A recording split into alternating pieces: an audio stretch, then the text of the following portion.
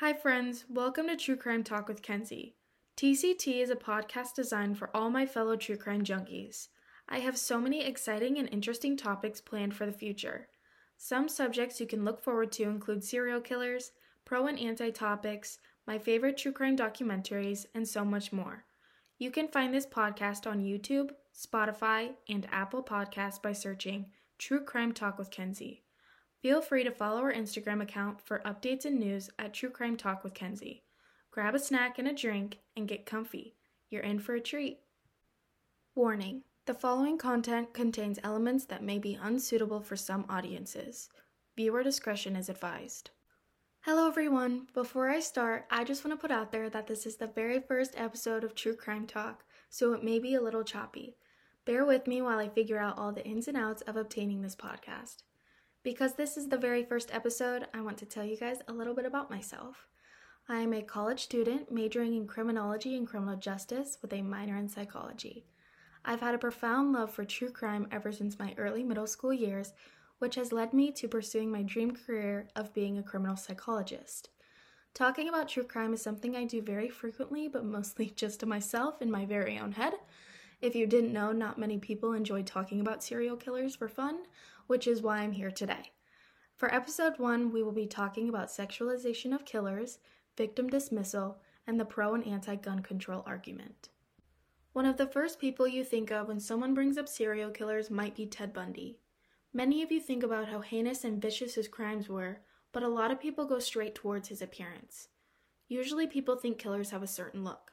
Creepy, older men that are heavier set with jacked up teeth or big circular glasses. But Ted was a handsome young law student. Back in 1979, during Bundy's trials, women would show up to court because they thought he was dreamy, and there was no way someone that looked like him was capable of such horrendous crimes, which we now know is very untrue.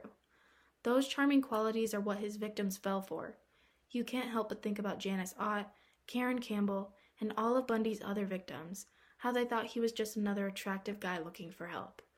Though Netflix does an amazing job at recounting Ted's crime spree, extremely wicked, shockingly vile and evil, adds on to the sexualization of the serial killer. Zac Efron, an American heartthrob since he starred in High School Musical, was casted as Ted Bundy. Victims' families speak out on how they just want this nightmare to be over. Rightfully so. They don't want another reminder of the horror Ted brought into their lives. This also applies to Richard Ramirez, aka the Night Stalker. Much like Bundy, Ramirez held crowds of women at his trial as well. In recent times, especially on TikTok, women have been fighting to save Eric Menendez, who was convicted of murdering his mother and father with his brother Lyle. Eric and Lyle testified to being molested by their father, which made people believe they didn't deserve the sentence they received back in 1996. ABC 2020 released an episode in April of 2021 addressing what is being called the Menendez movement. ABC correspondents interviewed Lyle on his newfound fame on TikTok. Once again, I believe all of this attention is being pulled towards these despicable human beings, and not the victims. That leads me to my next point, being victim dismissal. In most cases, you don't know the identity of the victims, just of the people who committed the crime. When I bring up this topic, my main point of conversation would be the O.J. Simpson case. First, do you realize that people don't call it the Nicole Brown Simpson case? The national media never reported it as that. Ever since 1995, people referred to this murder trial as the O.J. Simpson case. One question that begs an answer would be, did you know Nicole wasn't the only person killed? Ronald Goldman, who was 25 years old and a friend of Nicole's, was killed alongside her. He was there delivering glasses that Nicole's mother left at the restaurant he worked at. These are the exact circumstances I'm talking about. Not only this case, but many of the serial killing cases in the United States. Until recently, I didn't know the names of the victims of Jeffrey Dahmer, one of the most prolific serial killers in United States history. I had watched so many documentaries about him, but never knew the identities of his victims.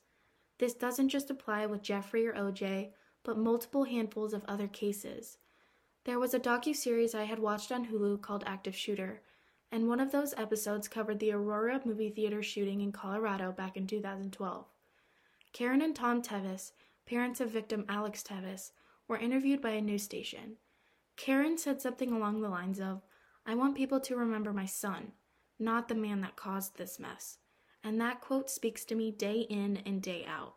Personally, I wish there were more documentaries about the lives of the victims, talking less about the killer's earlier life and more about the victims and the people they were. I know this may seem hypocritical because in this podcast I'll be covering multiple killers, but I'm hoping that more news stations as well as huge media outlets go the extra mile of honoring the victims rather than constantly talking about the perpetrators. I am adding the pro and anti-gun control topic into this because I feel like it goes along with the aftermath of mass shootings, which I had talked about with the shooting in Aurora. But before I begin talking about the pro/anti-gun control argument, I want to say that this is just my opinion, and you do not have to agree with me. I am going to steer this away from being a political conversation as best as I can due to the fact that I, myself, hate talking about politics. Those who are pro-gun control believe that the United States should eliminate or reduce the limits and regulations on the sale and use of firearms. Those who are anti-gun control believe that there should be measures to limit or strictly control the use and sale of firearms. One of the most common misconceptions would be that eliminating all guns in the U.S. would work, but the truth is, it wouldn't. The Gun Control Act of 1968 and the Brady Handgun Violence Prevention Act in 1993 created nationwide requirements that were supposed to make it more difficult to obtain a firearm. Under the Gun Control Act, a federally licensed importer, manufacturer, dealer, or collector cannot sell or deliver any rifle, shotgun, or ammunition to any individual less than 18 years of age, nor any handgun or ammunition to any individual less than 21 years of age. The Brady Law imposed a waiting period of 5 days before a licensed importer, manufacturer, or dealer can sell, deliver, or transfer a handgun to an unlicensed individual. The waiting period would only apply in states without the conduction of background checks on handgun purchasers. But this federal legislation has been in place for decades, yet there is still problem after problem with guns in our country. In 2016, a study was completed by the Bureau of Justice Statistics examining how prison inmates obtained the firearms they had used during their crime, and only 10.1 obtained their firearms through a retail source. Criminals have mainly obtained their guns by illegal underground sales, taken or given to by family members, as gifts, purchased by another individual for them, theft, from their criminals, and/or from the scene of the crime. This is why background checks don't affect these criminals, but instead law-abiding citizens. Think about it in these scenarios made by the NRAILA. A person with no criminal history walks into a store to buy a gun they'll use to commit a crime. A background check most likely won't stop them. A drug addict lies about their addiction on a federal background check form. Although this individual is committing a federal crime, a background check most likely won't stop them. A person with serious mental health issues but no history of treatment or institutionalization goes to buy a gun. A background check most likely won't stop them. For another example, think about California, who has had background checks in place for decades. From 1981 to 2000, background checks before buying a firearm legally had no impact on murder rates. It stayed the exact same. Listen to these other proven facts for further understanding. New York and Chicago have the strictest gun laws, yet they suffer from the highest violent crime rates. Shootings and homicide rates in Chicago flew to 50% in 2020, which led the city to record the highest number of gun-related murders on record.